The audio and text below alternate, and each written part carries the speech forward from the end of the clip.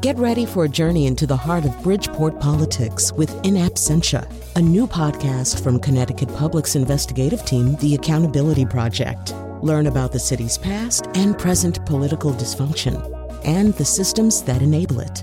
Tune in wherever you get your podcasts.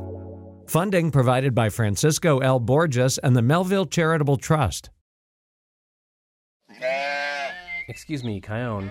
That's Pastor Kion. Pastor Kion. Wait. Pastor Kion?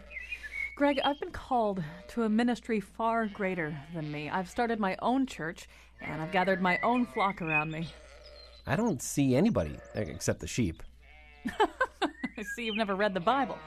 It's mainly about sheep and lambs and sheepfolds and sheep shanks.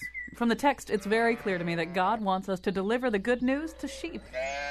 I think sheep are more like a metaphor. Stand back, Satan, pretending to be Greg.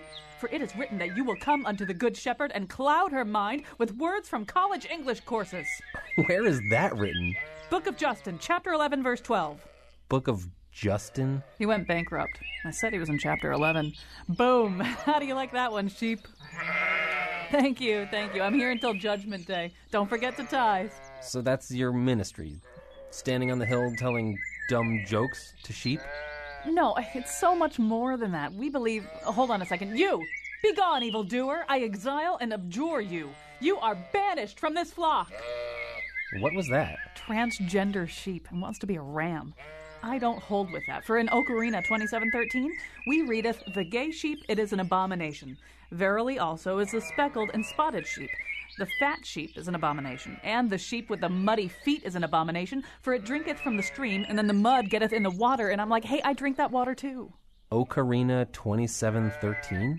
It might be Pennsylvania 5000. Kion, I'm going to go out on a limb here, and I'm going to say you don't know anything about the Bible, and yet somehow you've come up with a theology so punitive and exclusionary that it seems unlikely you'll have any parishioners. Hey, they're sheep. They don't get to make a lot of decisions. Yeah, but people do. That's why our show today is about evangelical Christians who have chosen a more progressive path. And now he runs a hot Bikram Methodist church, Colin McEnroe. I did for a while anyway. The Methodists like it. You kind of get warmed up, you get loosened up. It's about 103 degrees. You can really stretch as a Methodist. So actually, as many people who listen to this show know, I do attend a church these days. I attend a place called Riverfront Family Church. And when people ask me what kind of church it is, this is kind of how I answer. I have to draw a big breath. I say, it's evangelical, but it's really progressive, and really like about a third of the people there are lesbian couples. Because it's like if I just stop with it's an evangelical church, eyebrows go up, right? Here in the Northeast in particular, it's a thing nobody would expect if they knew me, if they'd known me for the last 40 or 50 years of my life. It just wouldn't occur to them I'd be going to an evangelical church. Those, with the quotes around it, are not my values. Except that there are, it turns out, and I would have said the same thing, I might add. It would be the last place I would have thought I would have wound up.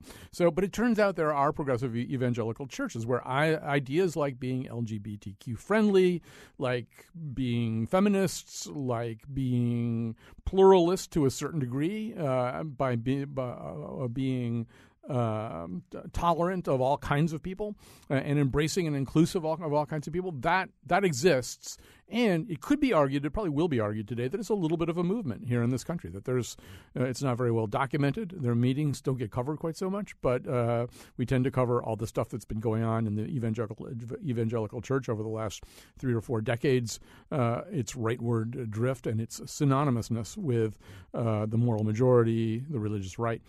Anyway, I shouldn't be talking. Our guests should be talking. So let me tell you who the guests are, and then we can get them talking. Deborah Jian Lee is a journalist and the author of Rescuing Jesus, How People of Color, Women, and Queer Christians Are Reclaiming Evangelicalism. She's joining us from the studios of WBEZ in Chicago. In studio is my fellow Riverfront Family Church communicant, Liza Aralampalam. She's an associate pastor at Riverfront Family Church, which is, as we say, that kind of progressive evangelical church. It's in Glastonbury. Joining us by phone is Randall Balmer, who is chair of the Department of Religion at Dartmouth and a fellow at Dartmouth's Ethics Institute. He's the author of Redeemer, The Life of Jimmy Carter. You want to talk about a progressive evangelical? That might be one. Anyway, so we're going to start with you, Deborah, and your book lines this out in a really helpful way. So why is it that when I say evangelical Christian, particularly to a bunch of people in Connecticut, they immediately think religious right, opposed to gay rights, probably an all-white congregation or something like that, where they all absolutely, without exception, vote Republican? Well, I think you can look at just how the religious right has come to dominate the narrative over the last 4 decades. And they've come to define what it means to be a quote-unquote true evangelical. And that's been defined by conservative, white, straight men. And when you look at the history of the evangelical movement, there's actually always been progressives and there have always been conservatives. And they've kind of had this tug of war over who gets to define what it means to be an evangelical. And in the last several decades, it's been the religious right, the conservatives, who have really come out on top and taken ownership of that label.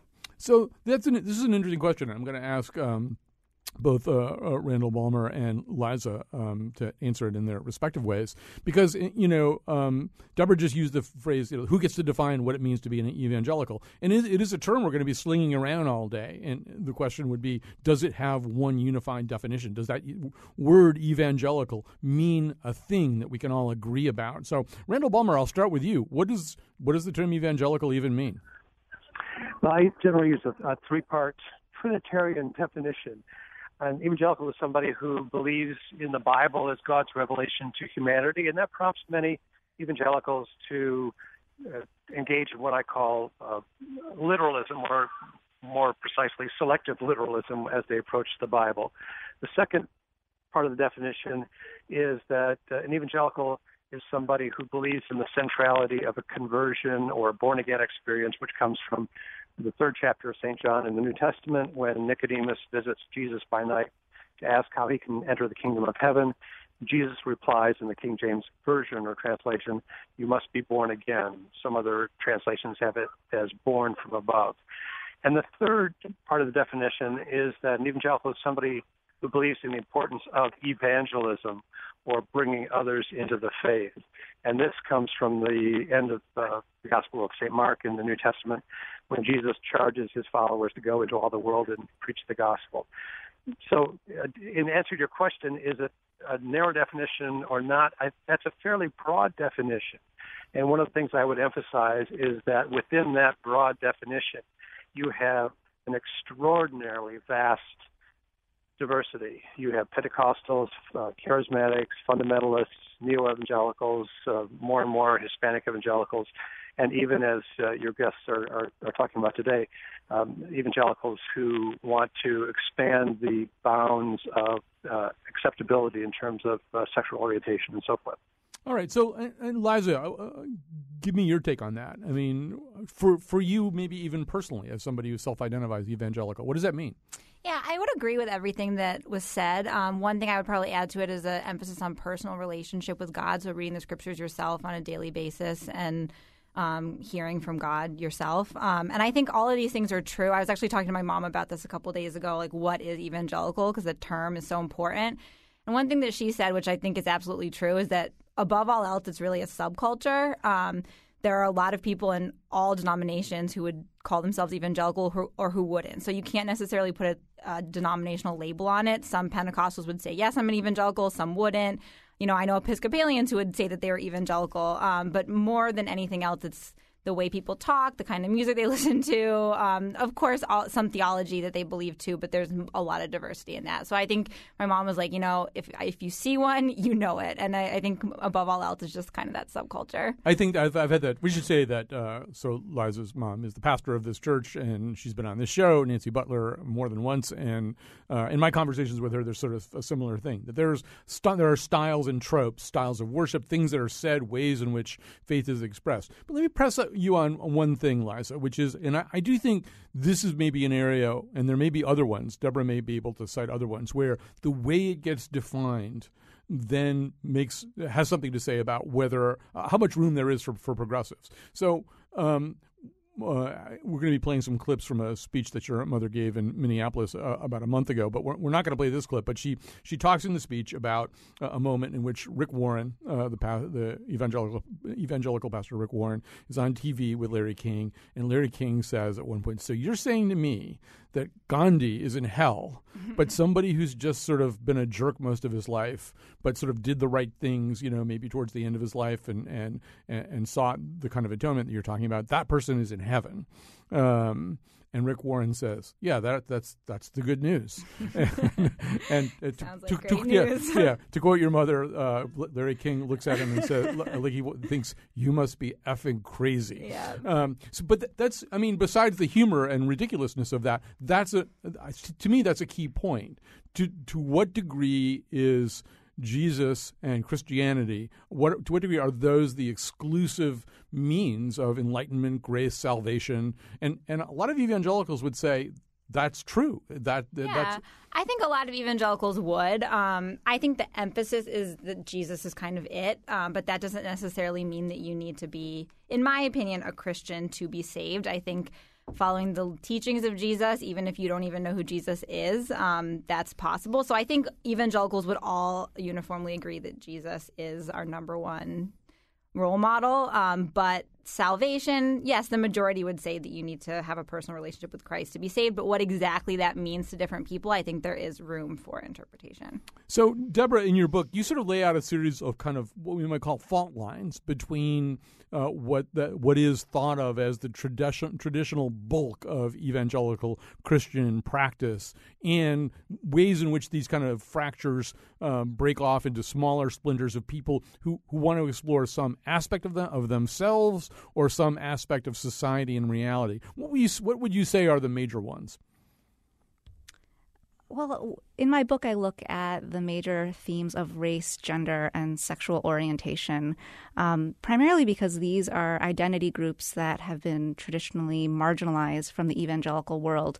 When you look at how evangelical theology has been defined over the past several decades, it's been passed through the filter of conservative, white, male, history, privilege, culture, white supremacy, and it's all while declaring this theology as unbiased orthodoxy. So when groups who are people of color, women, or queer Christians don't pass this kind of litmus test of what it means to be truly evangelical, their theologies are either shunned or at best shelved as secondary or specialty theologies. So along the fault lines of race, gender, and sexual orientation or gender identity, today we're seeing a lot of movement towards making an evangelical faith that is inclusive of these groups that have traditionally been on the margins of the evangelical community. So, Deborah, to me, they're not all the same thing, and I'll explain what I mean. And I think Liza at least may want to, if not exactly push back, at least explore one or two of these. So, it seems to me that evangelicals, because in fact they use the Bible as the primary source for everything, maybe they look at the Bible and they can see some things about women being subservient or whatever. They sort of use that as essentially an anti-feminism argument, and they also see or claim they can see things about gender, about sexuality and sexual orientation that lead them to take the positions that they may take on the LGBTQ community. But in the area of color, it's hard to sort of say that the Bible says a lot of things about race unless you're some kind of crazy white supremacist, separatist or something. That this seems to be more a kind of sociological split, the kind of thing that you're talking about. So, Deborah, I first want to ask you about this, and then Eliza may have a slightly different take on this. So, why would evangelicalism have anything to do with race?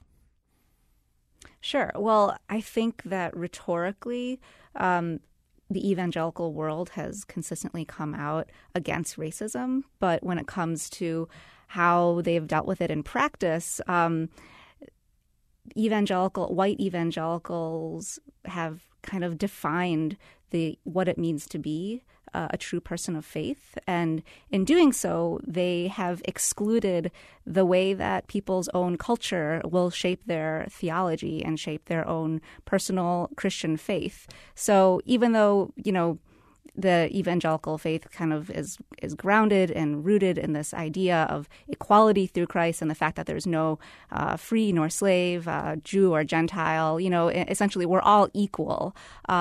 Despite those that proclaimed belief, in practice, that's just not the case. Historically, when you look at how white evangelicals have used, how white supremacy has just kind of been a thread throughout the evangelical history, from slavery to Jim Crow to either being silent during the civil rights movement or opposing the civil rights movement to forming segregated white academies. Race has absolutely just been a part of the kind of troubled church history in terms of how evangelicals have dealt with this issue of race relations.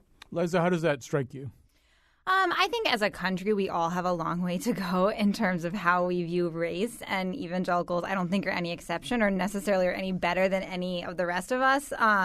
However, I do feel like if you compare, from my experience, evangelical megachurches and Pentecostal churches to mainline churches, particularly in New England, they are much more racially diverse than your average UCC church in Glastonbury, Simsbury, Avon, fill in the blank. So I think, yes, we all have a long way to go, but the evangelical churches I have attended are much more diverse than their mainline counterparts. Although it's possible for both of you to be right, I think, because in fact, and maybe Randall can help us out a little bit there too, that, on the one hand, the evangelical churches on an individual basis may be kind of integrated in certain circumstances. But on the other hand, the movement itself has been more interested in internal transformation than external social change and social transformation.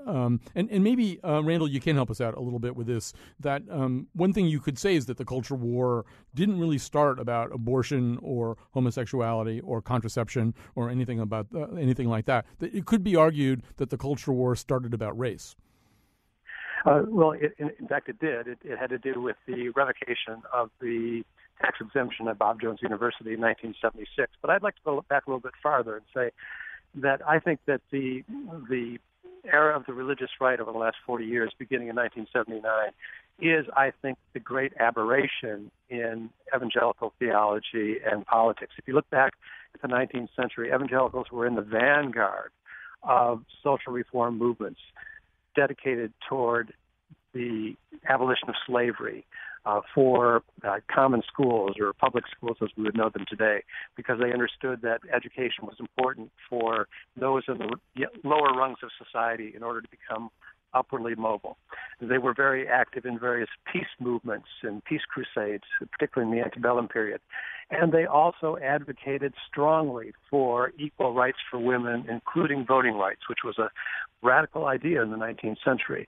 So I think that historical perspective is awfully important here. Yes, you're absolutely correct that the religious right began in defense of segregation academies in the 1970s. But that itself was an aberration from the longer scheme of evangelical activism in American history. So, Deborah, one of the things you cite in your book repeatedly is a study by Emerson and Smith of evangelicals. And one of the things that they found in polling them and questioning them is that white evangelicals support rather than challenge the system, capital T, capital S. They like the system. They feel they can reap its fruit. And they have a hard time accepting the idea of structural inequalities that favor whites, that it's hard for white evangelicals to imagine a social movement seeking change because they don't see the structure as inherently flawed. Yeah, and I think a lot of this comes down to what Emerson and Smith cite as homogenous communities built into the system of what we have as the evangelical church growth movement or megachurch movement is this idea of the homogeneous unit principle. And this is a principle that's been taught in seminaries and disseminated throughout American evangelical churches. It's this idea that if you want your church to grow rapidly, the best thing to do is to have homogeneous communities, both in terms of race and in terms of socioeconomic status. So as a result of that, people have the white evangelical church has kind of been raised in this very insular community that has a hard time understanding how other people live, how people of color face systemic oppression, how they see social problems coming from unfair systems and historic oppression.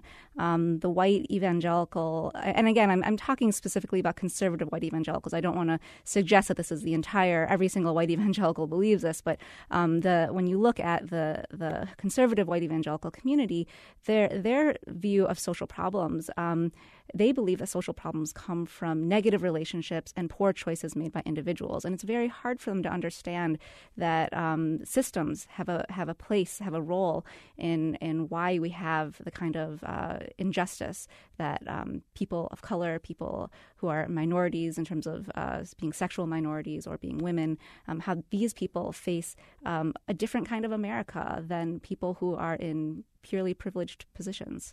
So, Liza, first of all, I think one of the other things we all struggle with is sort of like how to talk to people about this and how to talk to each other about this. I said at the beginning, I'm almost borderline uncomfortable to tell people here in Connecticut, all my liberal Democrat friends, that I go to an evangelical church because, boom, they're going to project all kinds of things onto that. A Baptist church, nonetheless. A Baptist even church, worse. even, yeah. Although I maintain that we are Quaptists. We are Quaker Baptists. But but in college, you kind of had the opposite problem, right? Not really being comfortable telling people that you're a Democrat.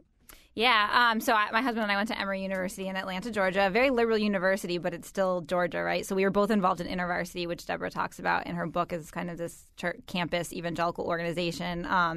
And I grew up in Connecticut, so a Democrat, much like many other folks in Connecticut. And I didn't know a single other person in my entire Christian group who was liberal. And 18 years old, I think, and Deborah talks a lot about this in her book too, this desire to belong and the amazing things that the evangelical community has, which is, close community and acceptance and love and friendship and all of that you want freshman year when you're an insecure college kid. And my husband and I actually had a really funny moment. We both went to this, we weren't dating or anything then, but it was 2004 in the Bush-Kerry election year, and we both secretly went to this Young Dems event where we went to go watch the returns, and we were both kind of obviously rooting against Bush for Kerry. And we saw each other there at this event, and there was this moment of like, wait, you're a Democrat, or are you just here to spy? Or you're a Democrat, or are you just here to spy? And then we both realized that the other one were secret liberals in the midst of this conservative group,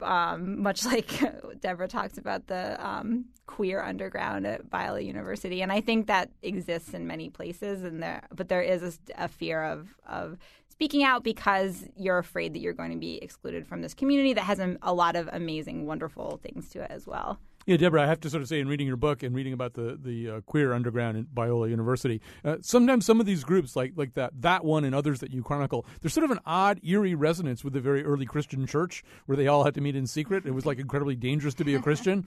A lot of the groups that you talk about, particularly that one, it's like we're going to meet, we're going to be, but we're not really sure we want anyone to know where we're meeting or who's at these meetings. Yeah, there's a real fear of safety. When I interviewed them, I'll admit, when I first started talking to them, I thought, you seem to be a little bit paranoid here. This is a Christian campus. It's, founded on principles of love and acceptance. Why do you need to hide? And, that was, of course, my own ignorance, never been to a Christian university myself. And what these students were facing was a very hostile environment, one where they heard people talk about someone coming out as lesbian, and they would see the disgusted looks on their friends' faces. They would have the college president calling gay relationships illegitimate moral options for the confessing Christian. They felt very, very under attack, and as a result, they either felt isolated and depressed, or in response to all of that, they found each other, and they created the secret network of LGBTQ students who met privately, and they really saved each other from losing their faith and losing their hope in life. One of the things that really just struck me was how, as they started meeting, every single person who joined the group talked about their own personal history with suicidal thoughts or ideation or attempts at suicide. And that was just this common theme with all of these students. But when they found each other, they were able to show the love of Christ that they had learned about from the Bible, but had never experienced in Christian community. And they were able to form their own new Christian community where they could love each other and restore each other's faith in God and faith in themselves and in community, and the fact that and the belief that they were valuable and worthy of the love that they were receiving from each other. All right, we're going to take a quick break. We're going to get back with more of Randall Balmer, more of Liza Aralampalam and Deborah Jian Lee. Feel free to call us, 860-275-7266. We're live here in the afternoon, or tweet us at WNPR Colin.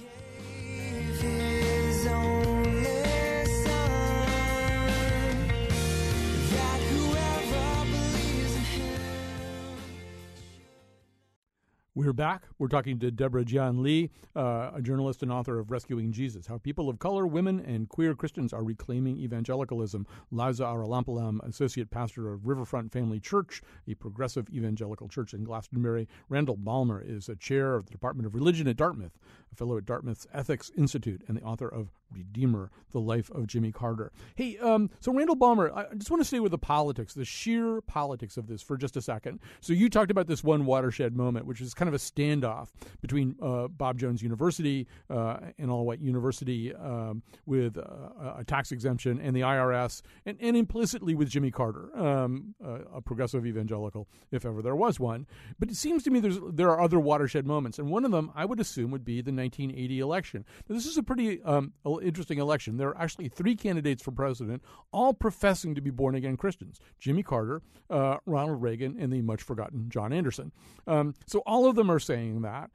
Really, in terms of history, behavior, styles, church attendance, Reagan has the sloppiest claim to being a born-again Christian. Right. Carter and Anderson are demonstrably, living examples of born-again and implicitly evangelical Christians. Reagan, it's just basically something he says about himself without a lot of proof to go along with it. But somehow or other, that's where one of the political fault lines happens, right? I mean, the religious right, the moral majority, whatever we're going to call them, they back that horse. And it seems to me that's the moment where the political ship pulls away from the harbor with all of the white evangelicals and Ronald Reagan on it. That's absolutely right. And what happened earlier in that decade is even more interesting in some ways, because in the November of 1973, a group of 55 evangelical leaders, theologians got together in Chicago and drafted the Chicago Declaration of Evangelical Social Concern, which, if you read it, and by the way, it's widely available on the internet, and I encourage your listeners to read it for themselves, it is a remarkable rehearsal or restatement of the concerns of 19th century evangelicalism, that is, for those on the margins. And what Jimmy Carter's campaign for the presidency does in 1976 is he rallies those voters. And I'm not going to pretend that they were decisive in his election, not by any means. They weren't a large enough group. But there was a progressive evangelical voice that was making itself heard in 1976. What happened in the course of Carter's presidency, as you suggested, is that those same evangelical voters turned dramatically against him 4 years later in favor of not only an episodic churchgoer, as you suggest, but also a man who was divorced and remarried, which at that time was a huge, huge issue for evangelicals. But nevertheless, they backed Ronald Reagan. And I want to return here to that notion of divorce and remarriage to suggest that despite their protestations to the contrary, evangelical social ethics are remarkably protean, that is, changeable and movable. And the issue of divorce is the best example of that. And what we're seeing happening now, and I agree with Deborah about this, there is among younger evangelicals a much greater interest and receptivity to issues of sexual identity than certainly when I was growing up within this subculture. What's happening now is that too is being reconsidered, just as divorce was reconsidered in the 1980 election. So, by the way, we've got some interesting calls coming in, and Billy from Hartford, Dana from Hartford, I promise I will get to you. But, it seems to me, well, first of all, it seems to me that that what Randall just said and what Deborah has said is true, and what Liza embodies is true, which that there is this rising movement of progressive evangelicals. But I also feel, Deborah, like they're scattered all over the map. I mean, Liza's mother, Nancy, went out to this meeting in Minneapolis of a group called Open, which is exactly what we're talking about. It's progressive evangelicals, people trying to lead their church in that direction. I recently read a piece by Charles Redfern, who's here in Connecticut also, a new evangelical writer, about a different conference that he went to where they were talking about all these kinds of issues. And I recently read in Susan Campbell's column about Tom Crattenmaker, who's got a new book out called The Evangelicals You Don't Know, introducing the new generation of Christians. But I feel as though these movements, Deborah, aren't all very well tied together. I'm not sure. I mean, so many of the people that you wrote about were kind of halfway underground, trying to come up from underground, or have just sort of, broken away somehow. Is there any kind of coherent, coalescing movement of what we're talking about? I think you're right. I think that what we're seeing among the progressive evangelical movement is a degree of fragmentation because it's so new, and because a new generation is starting to embody this movement. But at the same time, because of social media, because people are just so well networked online and across the nation, we're seeing a lot more cohesion than we would have seen before.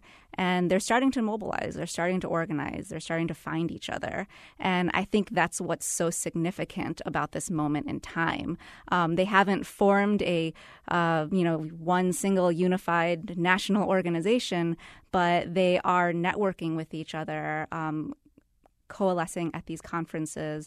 And what we're seeing is a lot more talk about intersectionality. So not just advocating for the issue that affects your community, say if you're a racial minority or if you're a sexual minority, but instead finding ways to pursue intersectional justice. And I think that's kind of the next phase that we're facing right now, and that's going to kind of unveil a whole host of new stories that I think is really exciting. So, Liza's mother, Nancy Butler, the pastor of Riverfront Family Church, went to, as I said, Minneapolis to this conference of like-minded ministers and gave a speech there. You're going to hear a little clip from it. We should say, if you listen to the show, you know that Liza's mom has ALS, and so you're going to hear her sound a little breathless. It's because her lung capacity isn't what it could be. But one of the things that she did, this is exactly where jumping off place from where you just were, Deborah, is to talk about that for some of these churches, gay rights and gay marriage has been kind of a canary in a coal mine. It's like just such an obvious thing for some people that we need to be fair, we need to be right, we need to be just about that it's kind of a turning point for some groups. But as you're saying, Deborah, then everybody else, other groups have their own agendas. There are sort of things that they can't live without in terms of social change.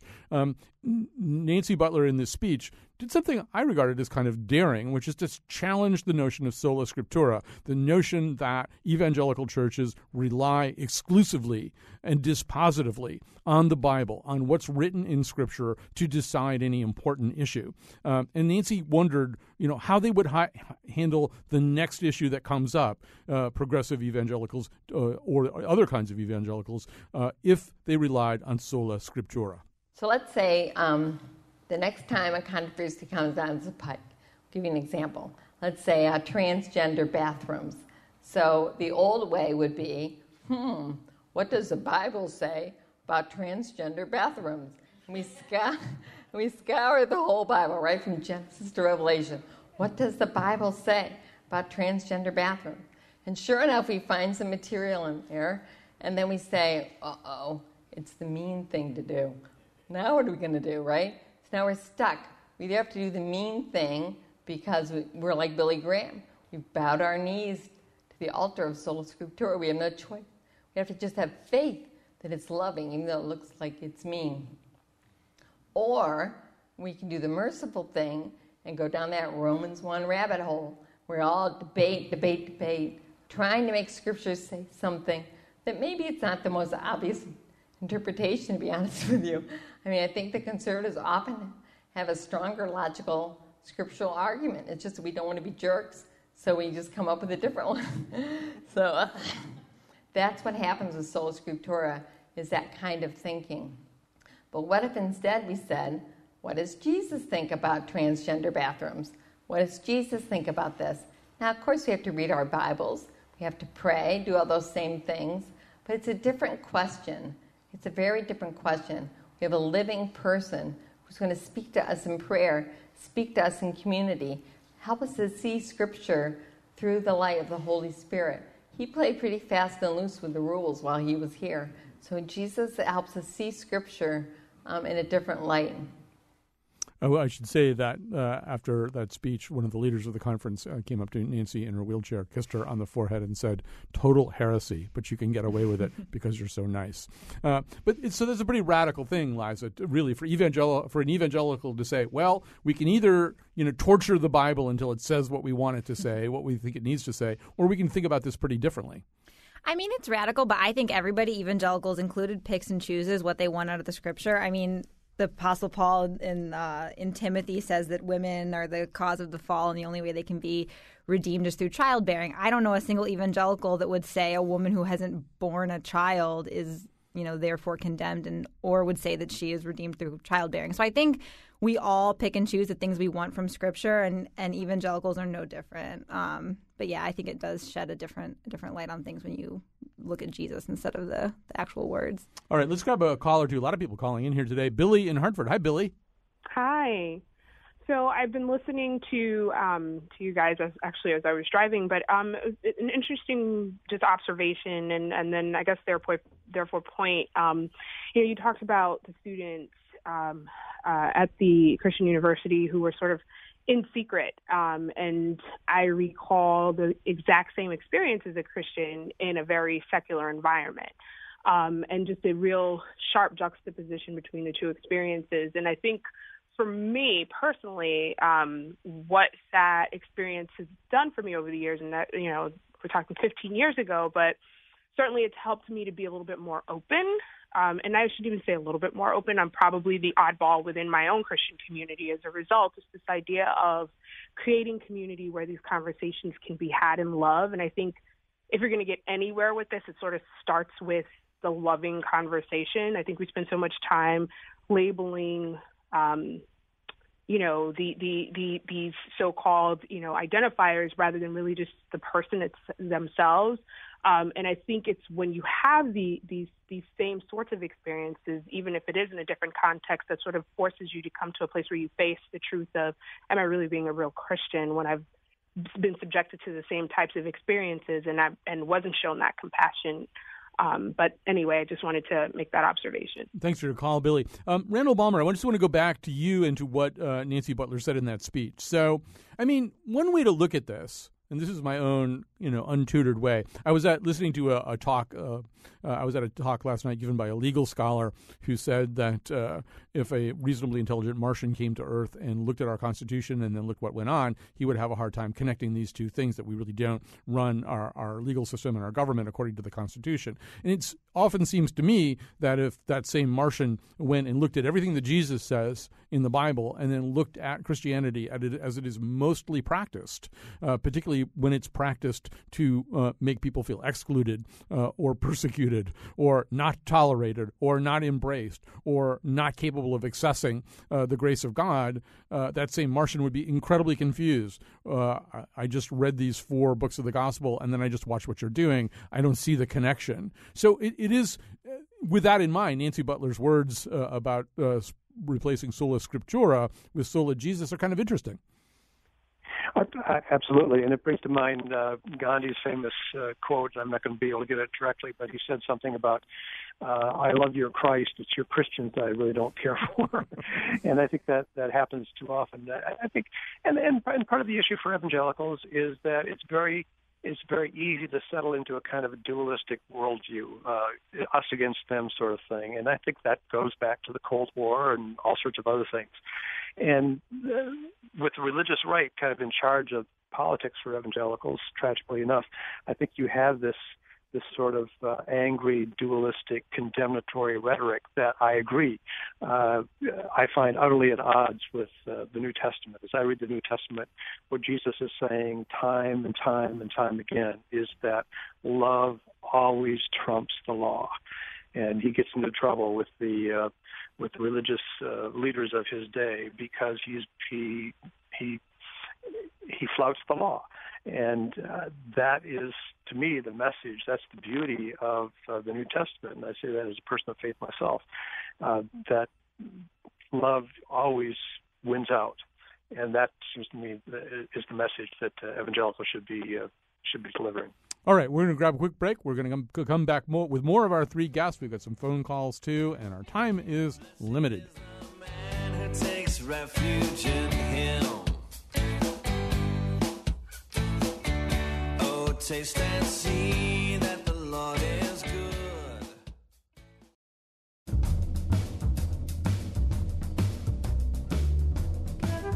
Today's show was produced by Betsy Kaplan and me, Kyone Wolf. Greg Hill appeared in the intro and tweets for us at WNPR Colin. Our interns are Nate Gagnon and Zach LaSala. The part of Bill Curry was played by Rick Warren. For show pages, articles, and videos of the Here and Now staff's pre-show prayer circle, visit our website, wnpr.org/Colin. On tomorrow's show, the return of Bill Griffith.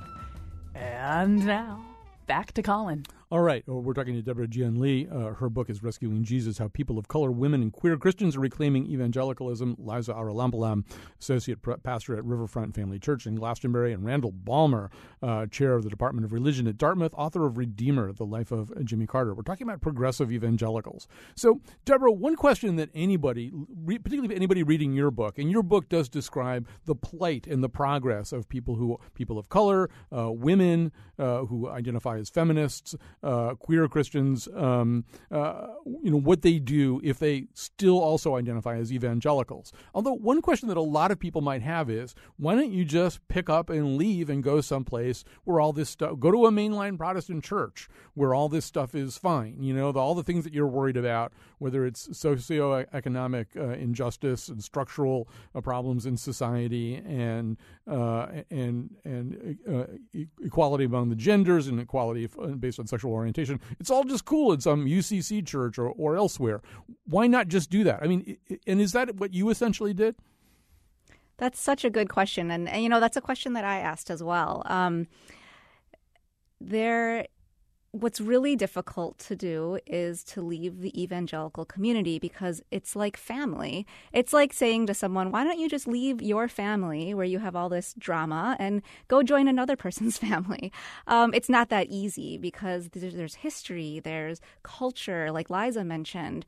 There's a whole network of people who support you and love you. And so it's hard to choose. And I think in the past, there kind of was this choice that people had to make. Can I be gay and Christian? Should I just be gay and go into the secular world and be part of the queer community? Or should I deny that part of myself and be part of the Christian community? If I'm in the queer community in the secular world, do I need to deny my Christianity? And there was this choice. And I think before that was a real choice, but today that's kind of become a false choice. People have realized that they can be both. They can be both, a person of color and also deeply evangelical, a feminist and deeply evangelical. And I think that decision to leave is less.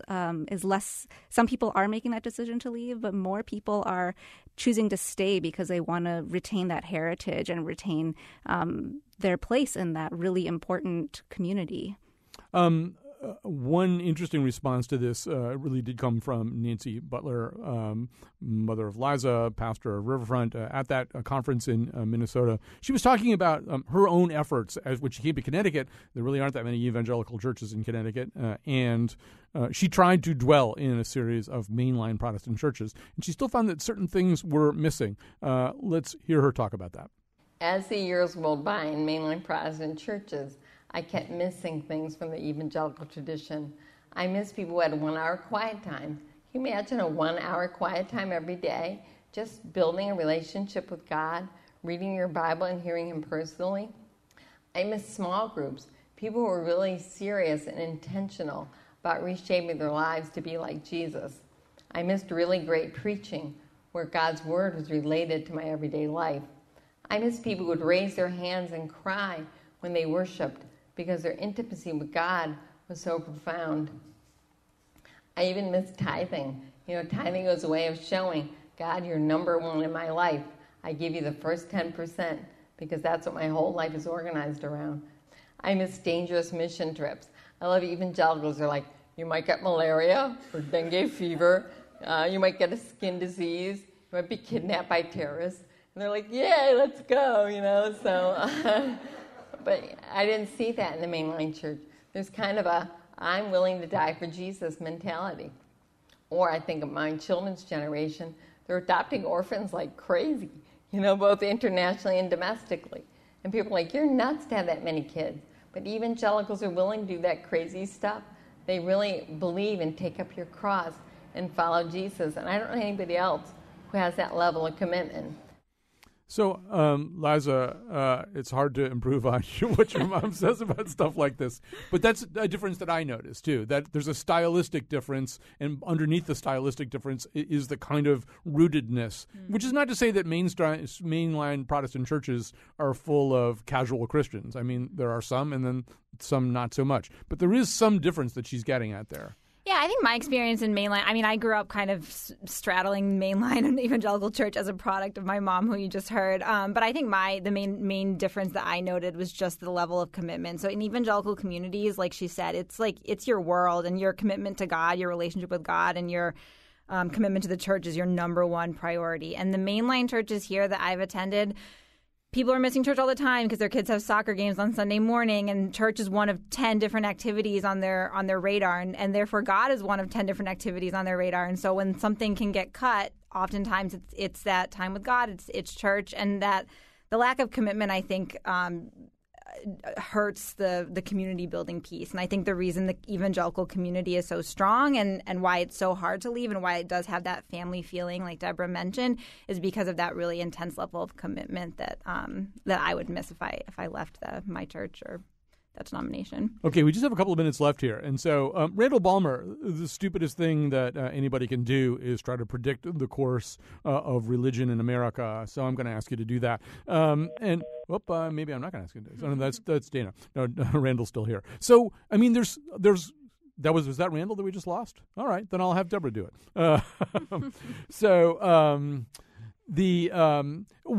There's two questions here. One of them is, can this movement, Deborah, that you're describing in the book, can it coalesce? Can it thrive? Can it be something?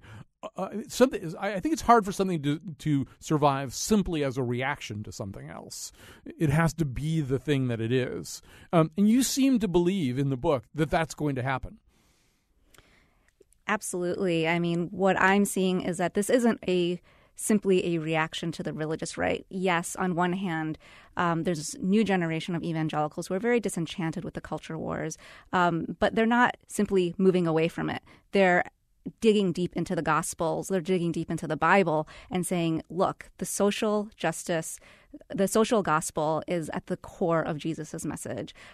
Enacting social justice, being missional, being evangelical about how we go into the world and try to change the world in the spirit of how Jesus instructed us. That is our mission. And I think that's what's so astounding to me is that this group of people, they're organized and they're drawing from their faith, but they're not isolating themselves from the world. Instead, they're putting themselves into the world. They're people like Lisa Sharon Harper, one of the characters that I write about in my book. She works with sojourners, and she is on the front lines of the Black Lives Matter movement. And she's not only participating in that movement, but she's working with conservative white evangelicals to bring them into that movement as well, to say, hey, look, this is what the gospel calls us to do. It calls us to stand with the vulnerable and the oppressed. And the same thing with the LGBTQ movement. We're seeing not people reacting to conservative evangelicals, but instead